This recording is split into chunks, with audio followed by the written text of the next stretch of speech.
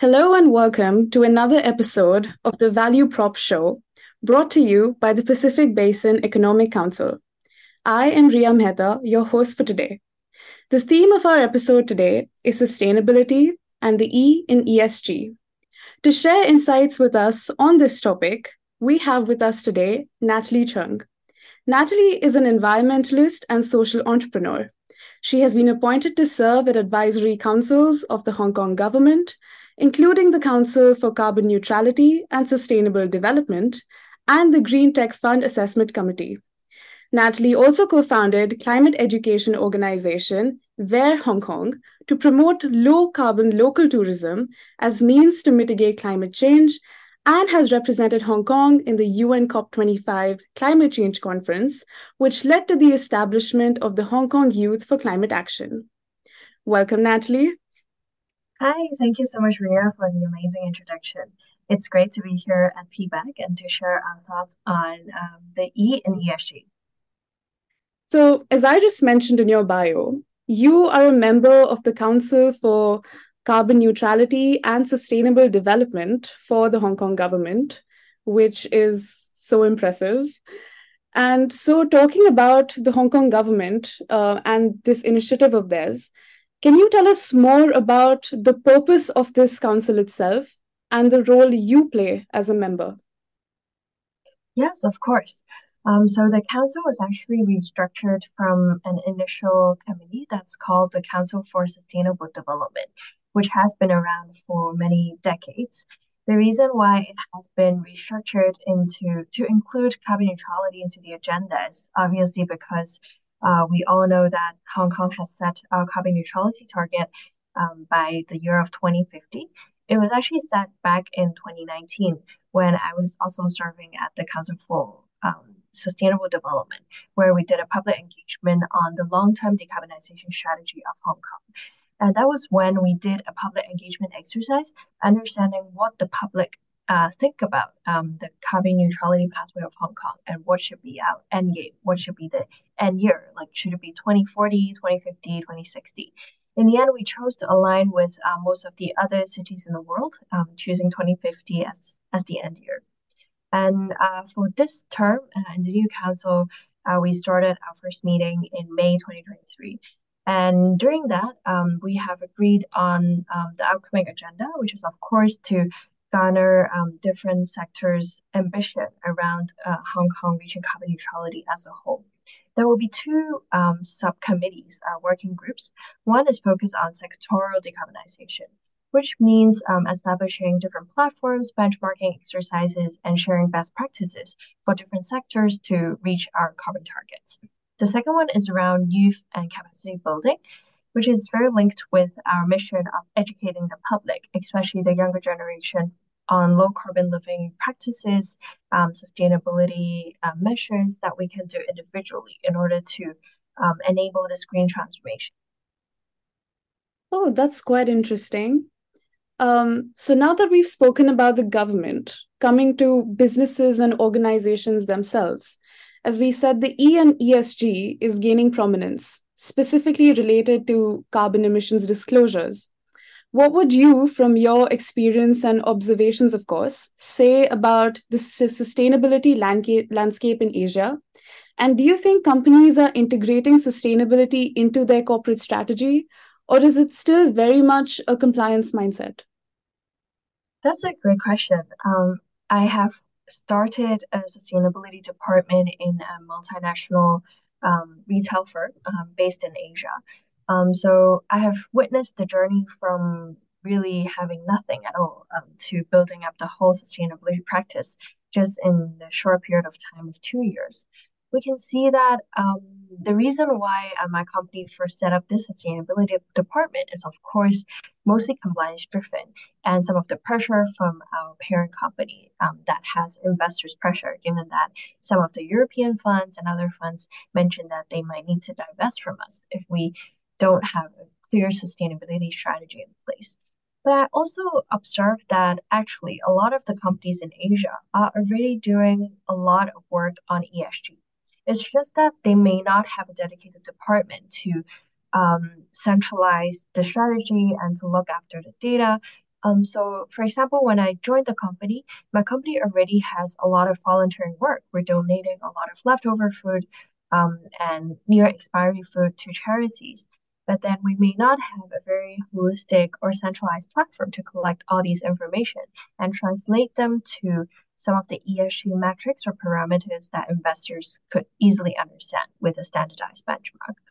So I think most of the Asian companies actually have the mission integrated into their foundation since decades back, that they have this social responsibility or social mission to serve the community, to improve the planetary's well-being, and also just to optimize their own operations, like enhancing energy efficiency that can ultimately lead to cost savings. So when I first joined the company, I realized that most of these are in place, but maybe we don't know where's the hotspot or where we should be focusing more on. We have this whole series of tools, a collection of activities that we're doing. So I think it is actually crucial for different companies to have at least maybe one or two people who are full-time on sustainability, who are up to date with the international trends and regulatory compliance, as well as being able to analyze the data so that we can identify the gaps for action instead of just spreading our efforts across all these different ESG pillars, given that it's very complex. It is actually way more effective if we're able to identify what action would move the needle. Take plastic, for example. So our company has embarked on a plastic reduction journey. We're looking at how much plastic packaging has been used in our products. Of course, we have tens of thousands of products as a retailer, as a supermarket. So it's very difficult for us to initially, reduce plastic for all of the products. That's why we decided to focus on the top 100 items, just taking the 80-20 principle. If we're able to tackle the top 20, the top 100 items, we're able to tackle actually the majority of our plastic footprint and able to move that number on a report that could appeal to investors, rating agencies, and of course, our customers. So I think one of the key steps for Asia companies to take is to embrace the sustainability agenda and try to embed it into our daily operations. So we're having someone or a team that can analyze and just to capture the data in a way that could formulate a strategy that makes sense for the whole company. Well, that was very insightful and very clear on the paths that companies should take. But talking about carbon disclosures, Scope 3 emissions and reporting is becoming widely talked about. Because I think it is a big chunk of the emissions that companies produce, despite being emitted from the assets that the company is not directly responsible for. And B, because it is the hardest to document. And as you just said, that we need specific people who are experienced in this field and who can understand metrics and data. And the Hong Kong government is also making Scope 3 emission disclosures mandatory from next year, from my understanding. So would you agree with this? And do you think Scope 3 in particular is being documented with transparency in the Asia Pacific, especially as compared to the rest of the world and the European Union, for example?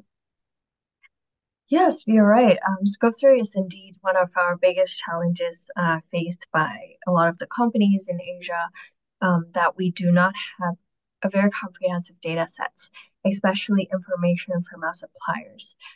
We know that from the CSRD, the new disclosure regulations from the EU, they will start to require suppliers to report on their environmental standards, social standards, and also some of the other disclosures. But then we don't see similar regulations coming in Asia Pacific yet. That's why for us, we are one of the first retailers in Asia that has conducted a Scope 3 baselining for all of our categories, all the 15 categories. And unsurprisingly, majority of our Scope 3 footprint lies in Category 1, which is purchased goods and services. That is over 70%. Given us as a retailer, we procure a lot of items from different suppliers. In the process of understanding the emissions in the first place, it is already a challenge to establish a baseline because we had to sent emails, numerous inquiries to our different suppliers to understand how much emissions are currently making. Some, of course, there are some bigger suppliers who have all these data being disclosed, reported, but we also have some smallholder farmers or fishermen who have no clue what carbon emission is. I remember there was one meeting with a supplier based in Malaysia. They are one of our seafood, actually one of our major seafood suppliers.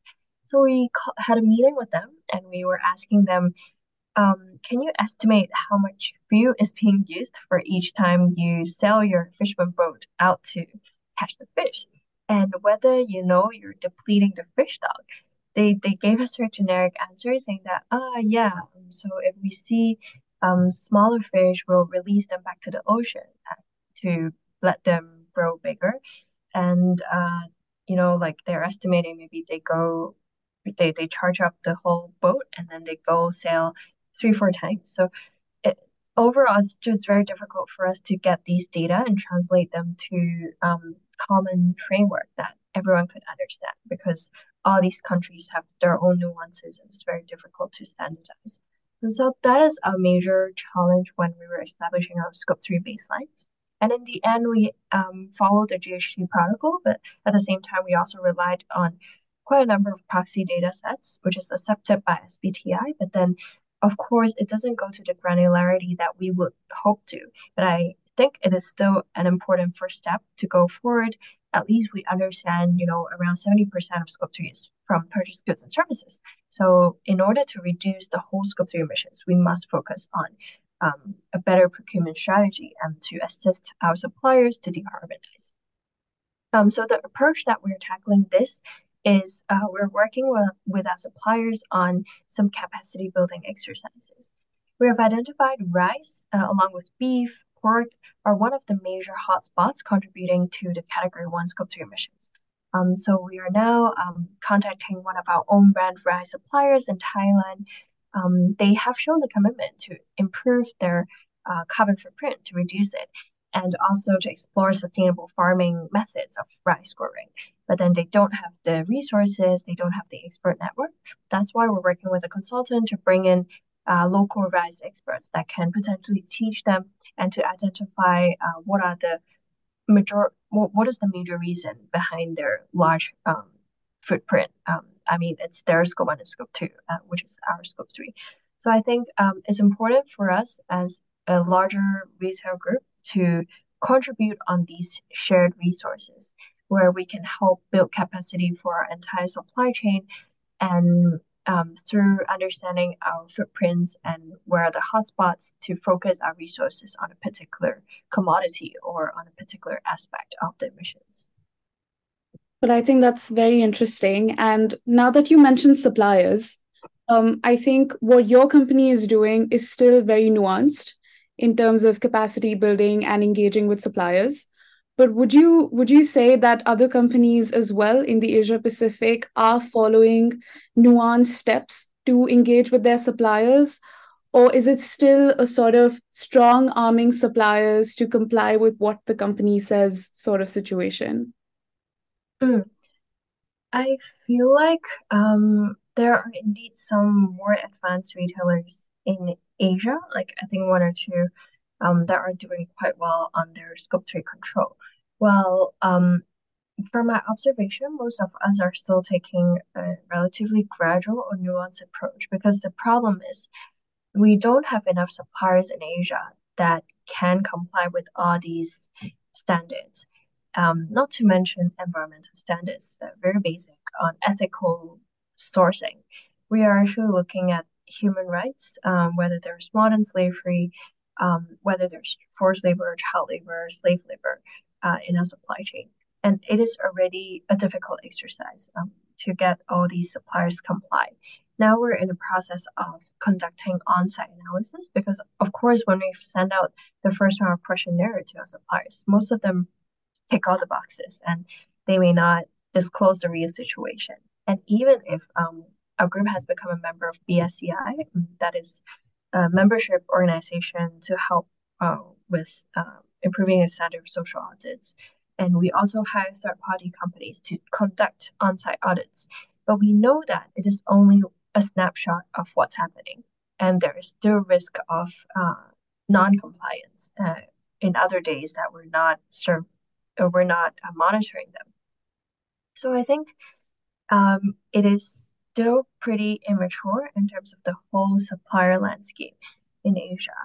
I guess one of the like more hopeful note is that we see a lot more different ESG platforms. They are aggregating data from different suppliers, especially smaller ones. So we will be able to understand better how other suppliers are doing, and if we can share these data like European companies are doing. We can share all our tier one and tier two suppliers for our entire company. It might be beneficial for everyone to do, for example, joint sourcing on sustainable commodity. This is in fact also what we're looking at for next step of this Scope 3 engagement. We're hoping to form a buy coalition with other major retailers or restaurants in Asia who are looking at sourcing more sustainable rice and potentially developing a label around it so that we can exert pressure not just on our own brand but also on our national brand. At the moment, I think the most difficult part is to give pressure on the national brands, especially for us, because although we're big in Asia, we may not be the biggest client of those national brand suppliers. They may maybe bought from some of the other bigger groups around, maybe not in Asia, but in other parts of the world. So when we were in contact with them, we have very little bargaining power to control them or let alone to say we cannot source from you because you're not decarbonizing as rapidly as we wish to. So yeah, I mean they can just lose us as a customer. Well, we cannot lose them as one of the core suppliers that contribute to providing affordable food for our customers. Yeah, so I guess that is still a pertaining challenge in Asia, and we can do better by improving our transparency and accountability as the whole industry. Well, as you said, there are still a lot of challenges to overcome when it comes to Scope 3 reporting and working with suppliers, especially, as you said, with fishermen and smaller suppliers who don't really have the resources to work in those specific metrics or in those particular standards. But hopefully, we will cross that bridge sooner or later. Finally, this is a question we ask all of our guests, as the name of the show suggests. What is the value proposition of reporting carbon emissions, or specifically Scope 3? I mean, of course, it is to help mitigate the effects of climate change, but is there anything in it for the companies reporting it? Right. I love this question. In terms of the value proposition, I think there are two main aspects. The first one is risk management. When we're looking at the whole value chain, I think for Scope 3, it's allowing us to understand where some of our upcoming risk would lie for the whole company. As we know that carbon pricing might be coming for the whole world, maybe later in Asia, but then we believe that carbon pricing would come one day. And looking at our massive Scope 3 emissions inventory, which contributes to around 80% of our total emissions, we think that that this could be potentially some of the carbon price that we will need to bear in the future, which is a huge amount, in putting us our portfolio under risk. The second one is around reputational management. As a responsible company, I think, especially for us as a large retail group, we do have the responsibility to assist our suppliers in a way that can move everyone towards the green transition. And when our suppliers, a lot of them might be SMEs, they don't have enough resources to spend on decarbonization. Or maybe they do want to do something, but they don't know how, or they're even not aware of this whole concept.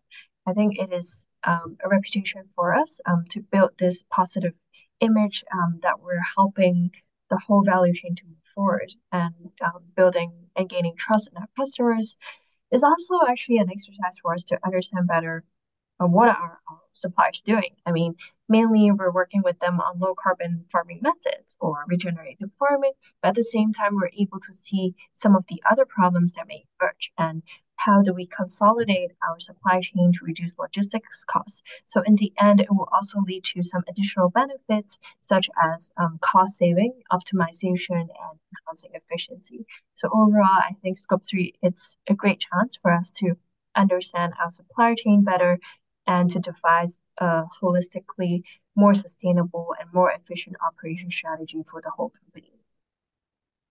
Well, I think I agree with that, and I hope that more and more companies in the Asia Pacific and of course across the world will realize that there is more to this than just compliance, and will realize the advantages of reporting carbon emissions and Scope 3 in their ESG reports. But thank you so much for joining us today, Natalie. Thank you so much. And thank you so much to our listeners for constantly engaging with us. See you in the next episode. Thank you and bye-bye. Bye. The Value Prop Show is brought to you by PBEC, the Pacific Basin Economic Council. You can follow us and subscribe on our LinkedIn, YouTube, and Twitter. Thanks for watching and listening, and see you in the next episode.